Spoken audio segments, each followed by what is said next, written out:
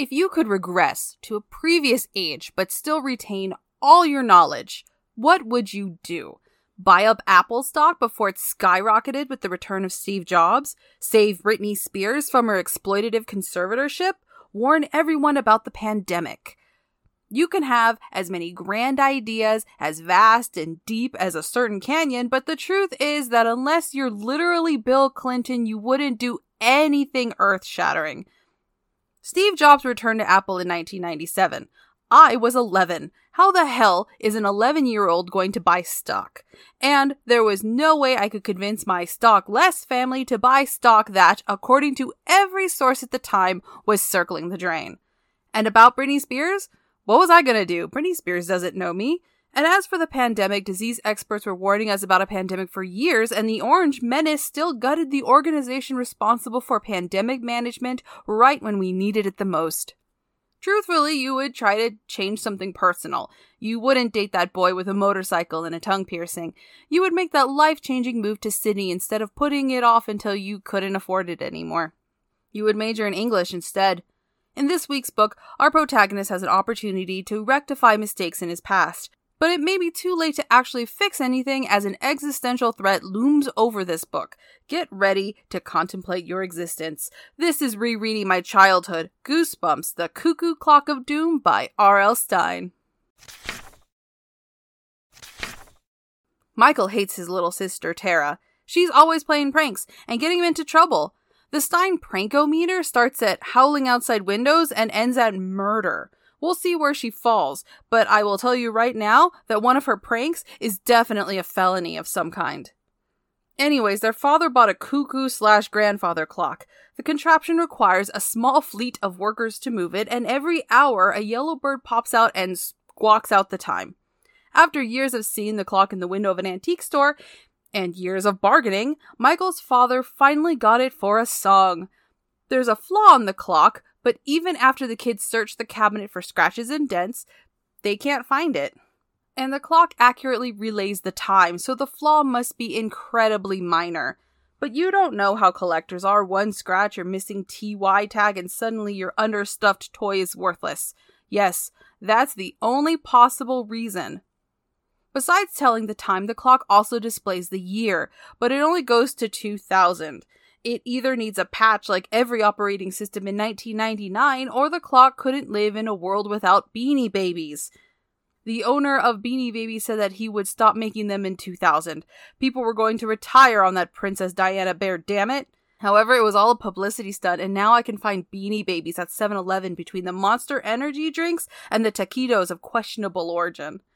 Before the day is over, Tara tricks Michael into stepping on gum, smashes his foot, and starts a fight over the family encyclopedia set. However, none of these things are as bad as Tara's previous exploits. Michael's parents threw him a party for his 12th birthday. They even got him a brand new bike. Before Michael can ride it, Tara climbs on it, tumbles to the floor, and scratches the bike. The parents don't admonish Tara for trying to mount something that she had no business climbing on. They admonish Michael for being more concerned about the giant gash in his new bike than his sister falling a foot due to her own recklessness. That's not all. During the birthday party, Tara trips Michael as he's carrying the cake, ruining his cake and destroying the last thread of dignity he had in front of his crush, Mona.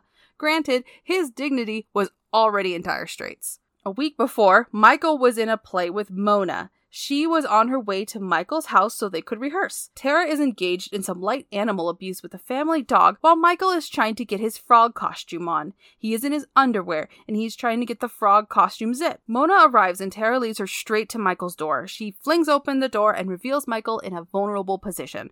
Tara probably committed a felony, but once again, the parents don't do anything. And finally, before that, after basketball practice, one of the other players, a boy with an enlarged pituitary gland, is missing his favorite hat. The boy finds the hat in Michael's bag. Guess who put it there? The boy pounds Michael so much that his, quote, clothes don't fit too well. When Michael doesn't want to talk to his sister because she's the reason he looks like he just solved the lament configuration, he slams the door in her face. His parents punish him for slamming a door.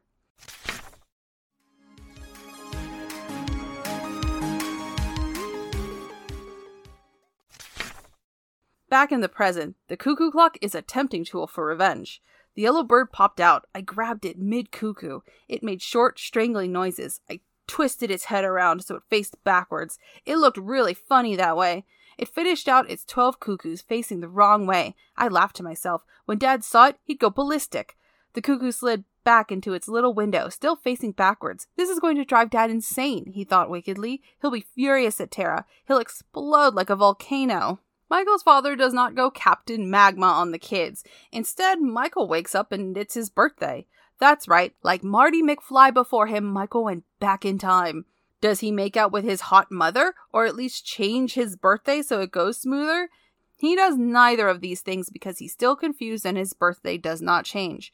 The next morning, he still doesn't know what's going on, but he knows it has something to do with the cuckoo clock. Downstairs in the den, the previous location of the clock, he finds a big pile of nothing. Michael's father hasn't purchased the clock yet.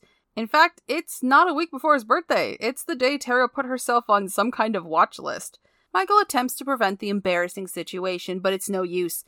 Then he travels to the day that Tara implicated him in the theft. Resigned to his fate, he takes his beating. The next morning, he goes to school, but he doesn't recognize anyone in his class. He's regressed a full grade, which means that in a few days, he'll cease to exist. The existential threat of unbirth paralyzes me almost every night, but it prompts a 7-year-old Michael to get on a bus and venture to the antique store.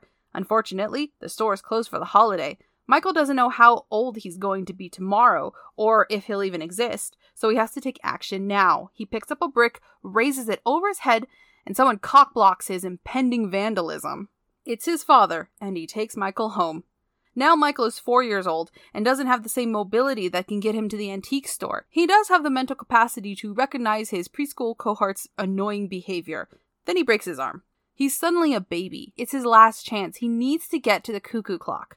His parents take him for a walk and they happen to pass by the antique store. With his limited power, he gets his parents to enter.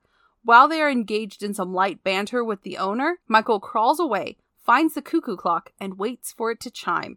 Just as his parents realize he's wandered away, the clock begins to chime and the cuckoo clock, with its backwards head, shoots out. He turns the head around and moves the year dial to the year he turned 12. A flash of light, and he's standing in the garage in front of a new bike. He asks where Tara is, but his parents have no idea who he's talking about. Her bedroom is just a regular room, not one for a little girl whose fate is to be on a list of female serial killers. Michael's birthday happens without any sibling interference. The cuckoo clock arrives, and like before, Michael's father got a great deal on it because of a flaw. Michael scans through the dates. 1988 is missing. The flaw. And 1988 is the year that Tara was born. This book takes the popular wish of doing your life over and cranks up the crime and dread.